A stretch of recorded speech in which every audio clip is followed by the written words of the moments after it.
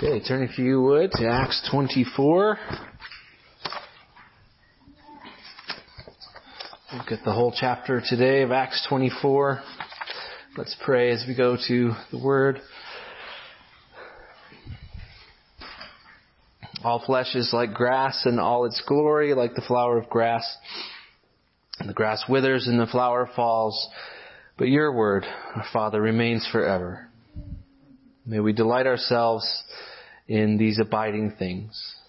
May we feed as the sheep of your pasture on the good food that you have given us.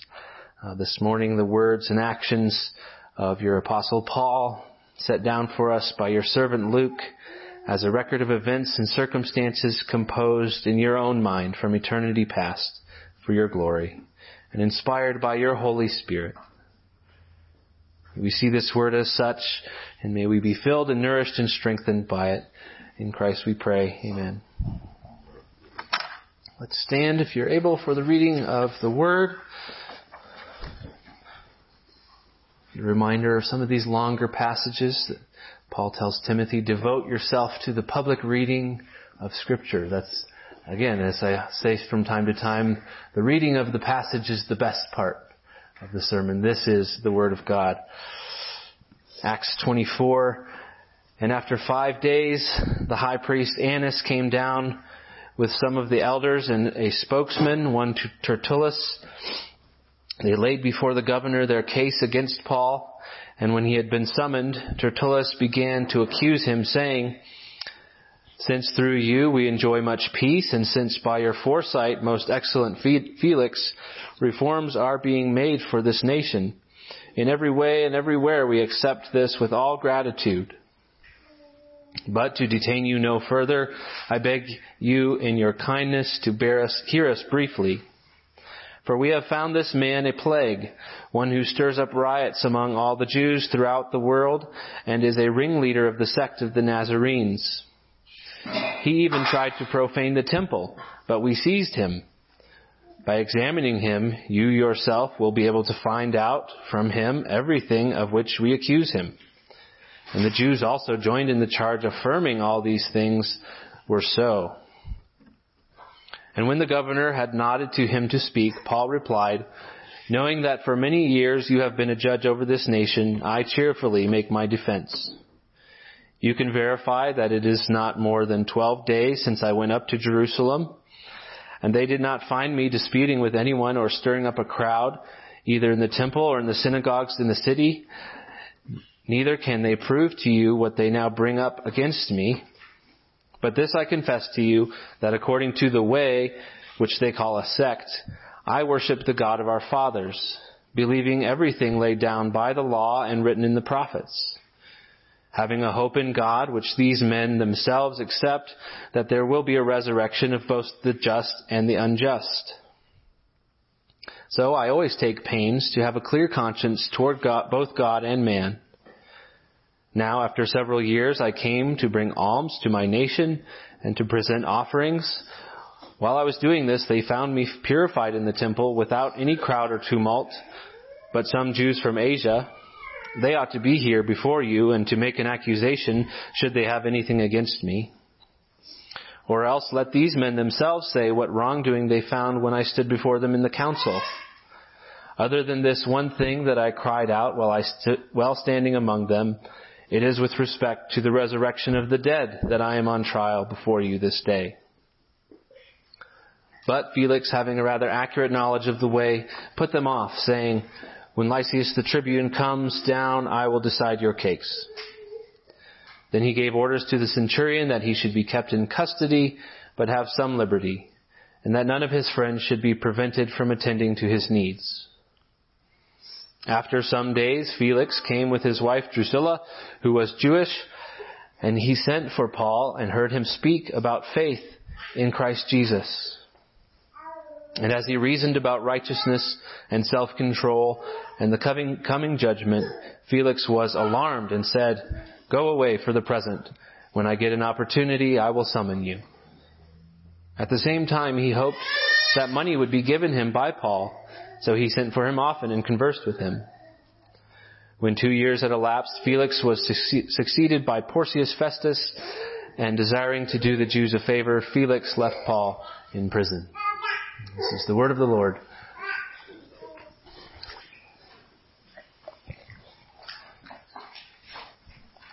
We've arrived at this third defense of 5 Paul makes for himself and for the gospel toward the end of Acts here. And in the first defense, we saw Paul before a rather tumultuous crowd on the Temple Mount, reasoning with them about his own apostleship, his call from the Lord Jesus, who had been risen and ascended.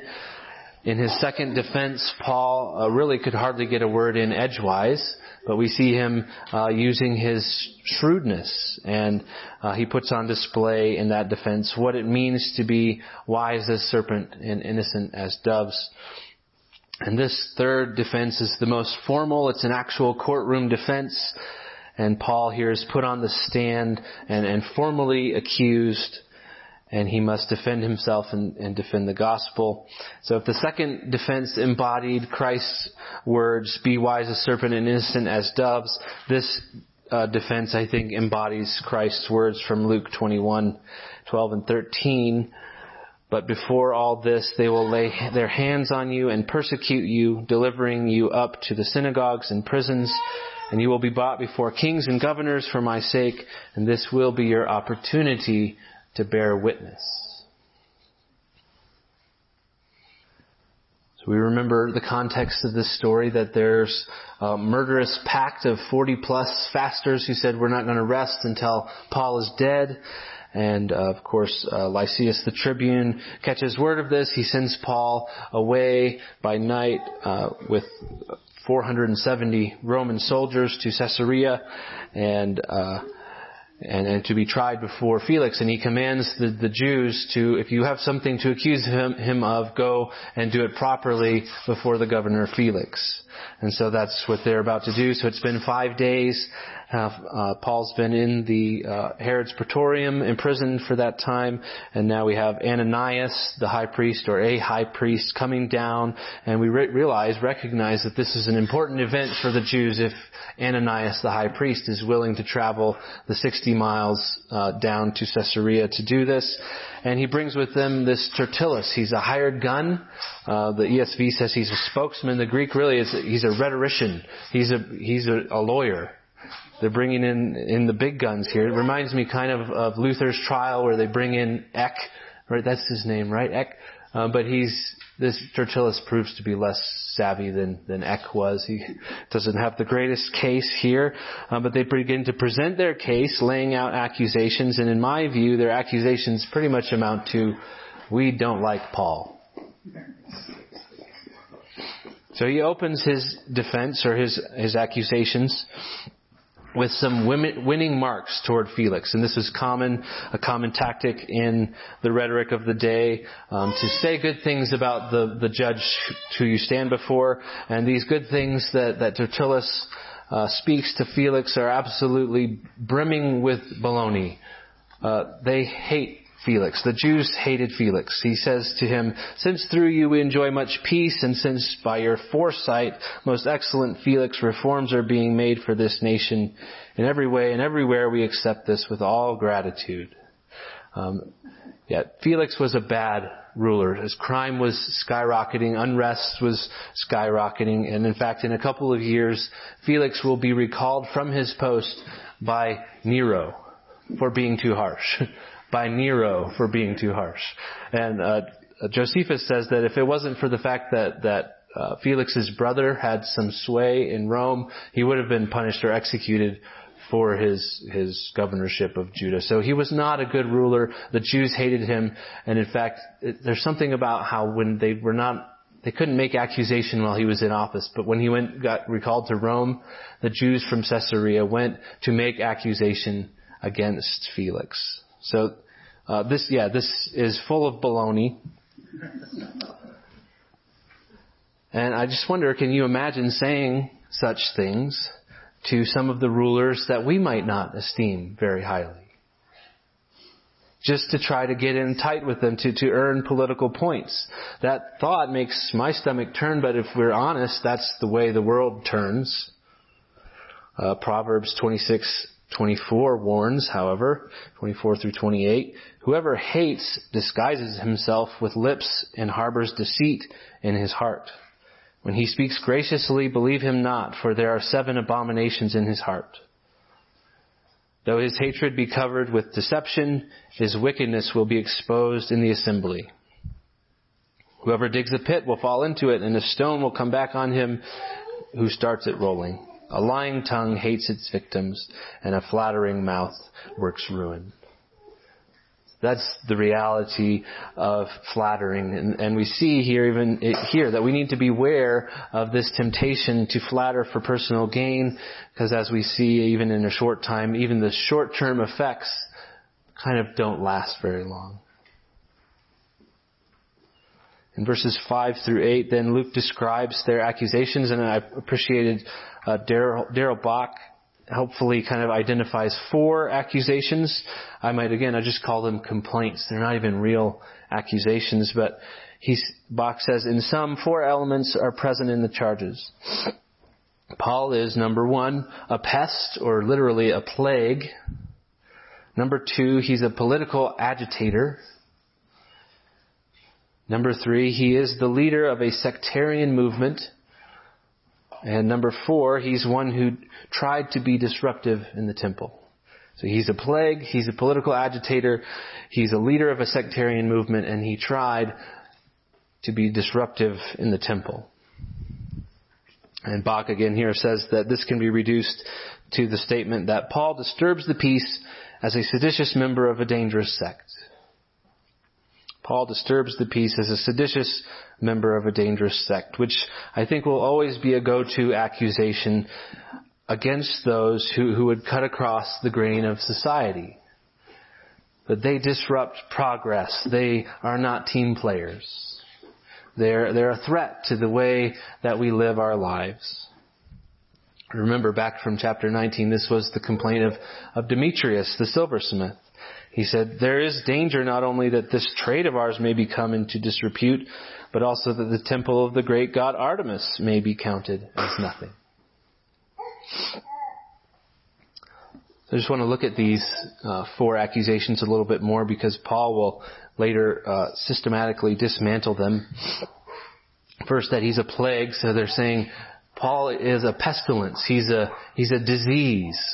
I just remember Home Alone before they leave, and one of Kevin's sisters says, "You're such a disease, Kevin." That's what they're saying to Paul. Paul is a disease. Second, he's a political agitator, so he stirs up riots among the Jews of the whole world. Here, I think they're assuming his motivations, that's his aim, to stir up riots. That's what he's doing. He's actually a political agitator. He wants to cause unrest in the Roman world. And they're saying to Felix, can't you see, and really I think this is their whole angle, can't you see that Paul is a threat to the Pax Romana, to the peace of Rome? Which the peace of Rome was the thing for any Roman ruler to maintain. Third, that he was a leader of a sectarian movement. This word sect, they call him a member of a sect or leader of a sect, is the Greek word heresis, from which we get heresy. And by calling him a ringleader of the Nazarenes, that's kind of like maybe saying he's a ringleader of a sect of the Appalachians. This sort of backwater group of people, these hillbillies, these nobodies from nowhere, are disrupting the peace and happiness of our society with their backward notions. That's what they're saying by calling him a ringleader of the sect of the Nazarenes. They're not even willing to mention the name of Jesus. And number 4, that he tried to be disruptive in the temple. They say, but essentially we stopped him. We did. We stopped him.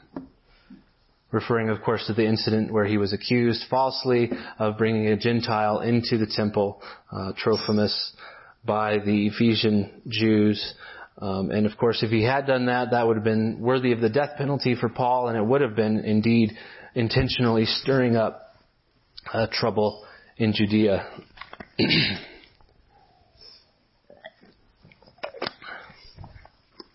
Just a quick note aside here. If you scan through the text, you'll notice the verse numbers skip from verse 6 to verse 8.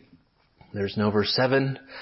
That's a textual variant in which they say that he even tried to profane the temple, and we seized him and wanted to judge him according to our law, but the commander Lysias came by and with great violence took him out of our hands, and commanding his accusers to come to you. Looking at the evidence, it's probably not original, and if you want to talk more about textual criticism, I've just been teaching my Greek kids about that. I'm happy to talk more about it, but it's probably not original. But that's why there's no verse 7 there. And in verse 8, he says, Tertullus says, by examining himself, you will be able to find out from him about everything of which we accuse him. In other words, oh great Felix, we're sure in your eminent wisdom you will concur with our conclusions. And of course the Jews do concur. He says they agree with him. Yes, brother Tertullus, we couldn't have said it better. As we look at these accusations that are made against Paul, we may consider our own lives and the accusations that are made against God's people really throughout Scripture. And it should cause us to pause and think, what are the accusations made against us? Are we viewed as a pestilence, a plague by society, by the world? And even if wrongly, and I hope and pray that it's always wrongly viewed that way, and are we prepared to suffer unjust treatment, unjust accusations, false accusations and malignment for the name of Christ? Because in some sense it's always inevitable, but we should also be encouraged by what Jesus says in the Sermon on the Mount. Blessed are you when others revile you and persecute you and utter all kinds of evil against you falsely on my account.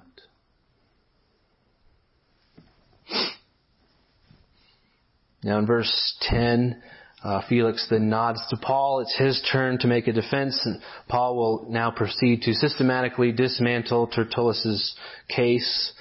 And the first thing he addresses here is whether or not he is in fact an agitator. Is Paul an agitator? Paul, of course, is also aware of and skilled in Roman rhetoric. So he too opens his speech with a kind word toward Felix, but he refuses to stoop like Tertullus did to dishonesty and flattery. He just offers this simple, gracious, respectful introduction, knowing that for many years you have been a judge over this nation. I cheerfully make my defense. He says here essentially, look, any viable accusation these men have to make against me has to be from when I was there in Jerusalem, which from the time I arrived to now has been 12 days, and I've been waiting here 5 days. So just a few days, their accusations have to come from that time period. Over which time, it seems, my accusers can't bring you a single shred of evidence that I was stirring up trouble. They couldn't find me arguing with anyone anywhere in the synagogues, in the temple, in the marketplace.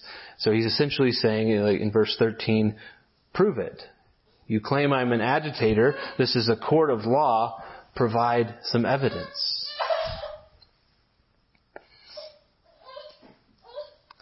In verses 14 through 16, then, Paul undermines another of Tertullus's claims by stating more positively what he has done and what he thinks he is as a Jew. And he's essentially asking the question, is he a sectarian dissident? Is he a sectarian leader? And he's saying, no, I'm not a leader of this small sect of the Nazarenes. To the contrary, I'm a Jew just like them. I worship the same God, the God of our fathers. I believe every last word of the law and the prophets. I have the same hope that they have in the resurrection of the dead. And this way that I am following is the way. Christianity is not a mere sect of the Nazarenes. It is the faith of our fathers. So here he's getting a bit theological on the stand. But he's saying it is the proper path, the true path, the orthodox faith. And as such, as an adherent of such, he says, I try always to be as obedient, respectful, and loving as I can possibly be. In verse 16, I always take pains to have a clear conscience toward both God and man. I don't think most of us will be tangling with Jews right now in this setting, but I wonder if we share in Paul's confidence. This is the way. Jesus is the way, the truth, and the life. Because we are likewise accused of being sort of backwater, fundy, anti-progress people. Get with the program. Get with the settled science. But we can say, like Paul, with confidence, to the contrary, I worship the God of this creation, by whom and for whom all things were made. Christians are not sectarian dissidents or batty backwater cultist anti-society loons. We're thoughtful, rational, respectful, pro-society who know and who worship the God who made this world.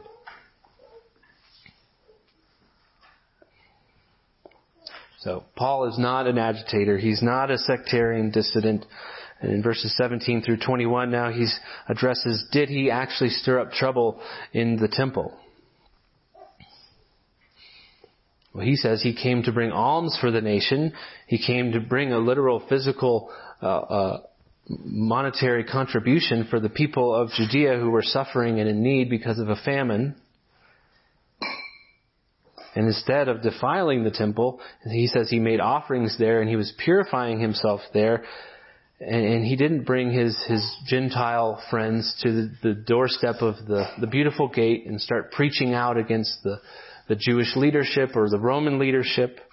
He didn't sort of sneak his Gentile friends in through the gate and into the temple.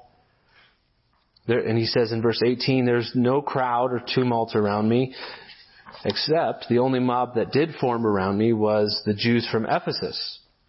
And they're not even here to make an accusation against me. So since they're not here, maybe these men can enlighten you about any wrongdoing I might have done when I stood before their council.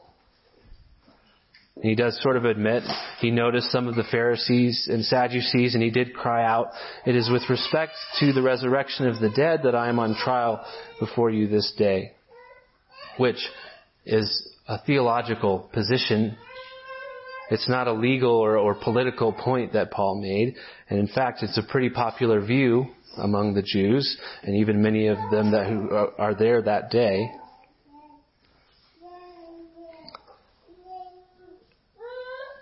I just wonder if at this point Felix just chuckled a little bit, maybe, and put his head in his hands. Like, this is really embarrassing for the Jews. They have no evidence. They don't have a single witness. They just don't like Paul. And it's such an obviously open and shut case. Paul may be irritating. He may be a burr in the saddle of the Jews, but he's not a plague. He's not a political agitator. He's not a sectarian leader. And he didn't stir up any trouble in the temple. However, Felix is no saint. He's kind of here. Felix is between a rock and a hard place. In 22, Luke says that Felix has a rather accurate knowledge of the way. And as the leader of Judea for the better part of 5 years, he probably had gleaned some knowledge about Christianity. He knows really that Paul's accusers are full of hot air. But he also knows this way has been spreading through Judea. And he knows if he lets Paul off the hook, he may have a riot on his hands. As the Roman provincial governor, his job is to keep the peace in Judea, which I think probably is a bit like maintaining a controlled burn in a stiff wind. That the Jews were not easy to contain. So while it's clear that Paul is innocent, it's also clear this is a volatile situation. And so in a stroke of brilliance, Felix defers the case. He says, when Lysias comes down, I'll talk to him about it. No timestamp on that. This is when Lysias is coming. Just when he comes, we'll deal with it. So he imprisons Paul yet again in Herod's praetorium. He does allow for a degree of freedom. He allows his friends to come and visit him, which in a Roman prison they had the most meager of rations, and they were dependent on their friends for survival. So this was gracious to a degree of Felix, recognizing Paul's innocence. But Felix's procrastination here is unjust.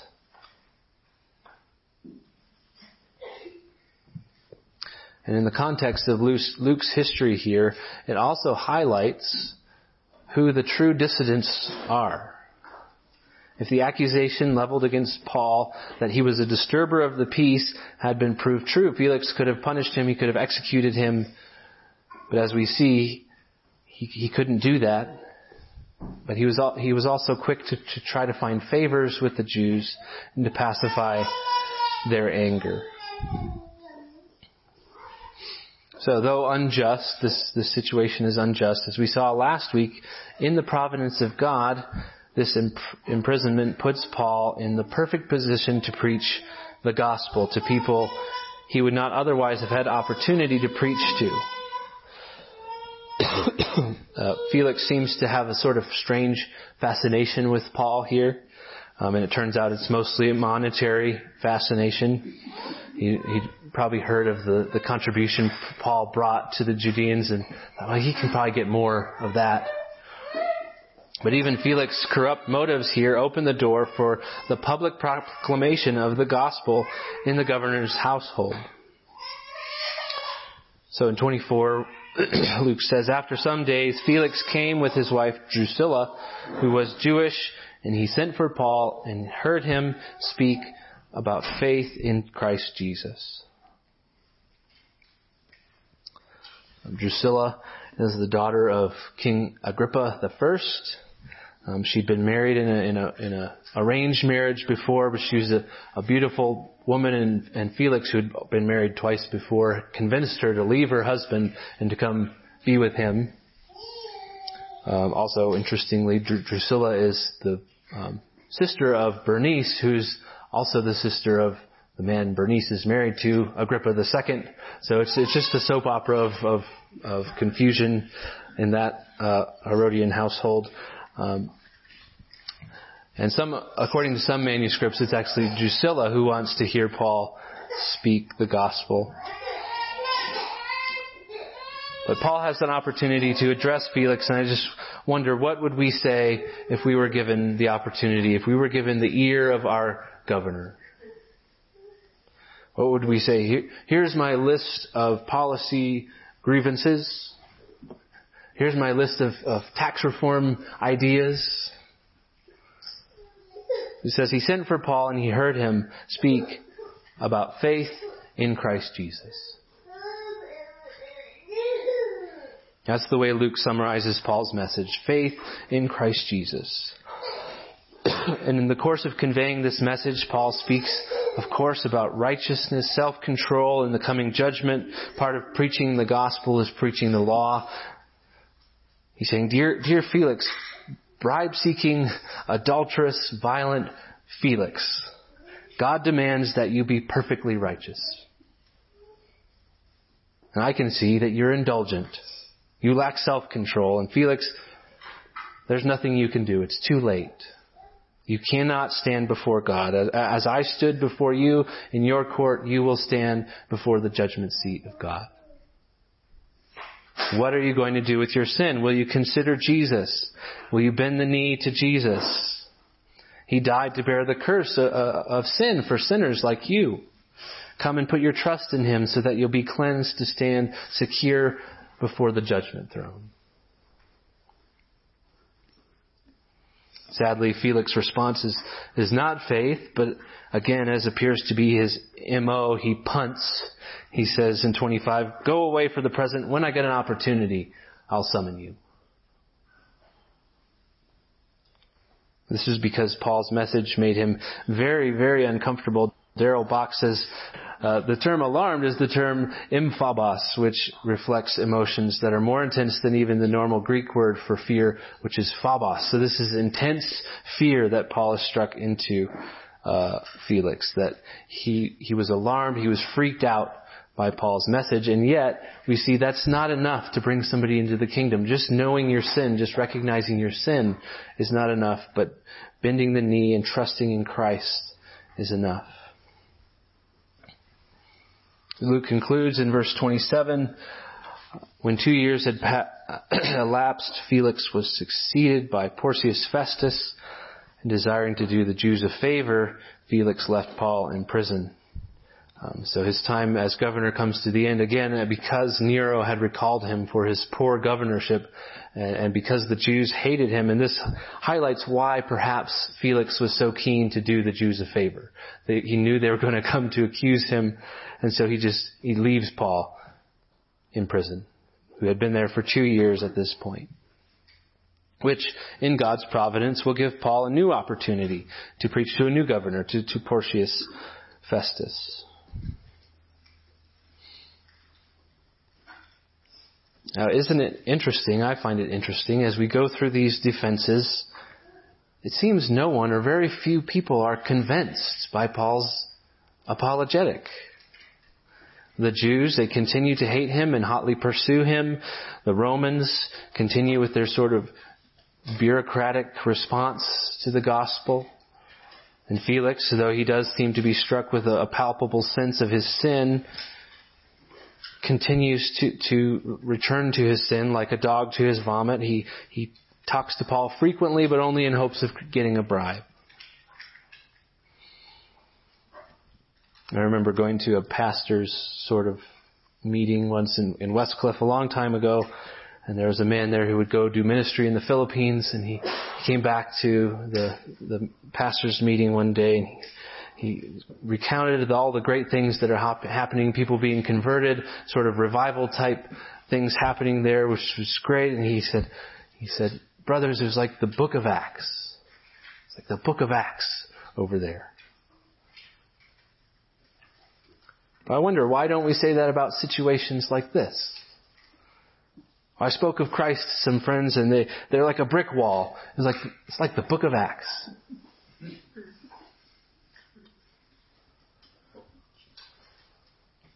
Again, the results are not up to us.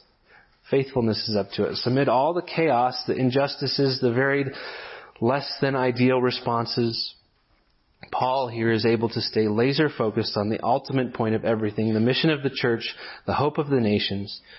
Festus heard him speak about faith in Christ Jesus. So may we be as faithful, not because we see it as some kind of New Testament formula for ministry, but because we ourselves find that our own hope, whatever our earthly judges may say of us,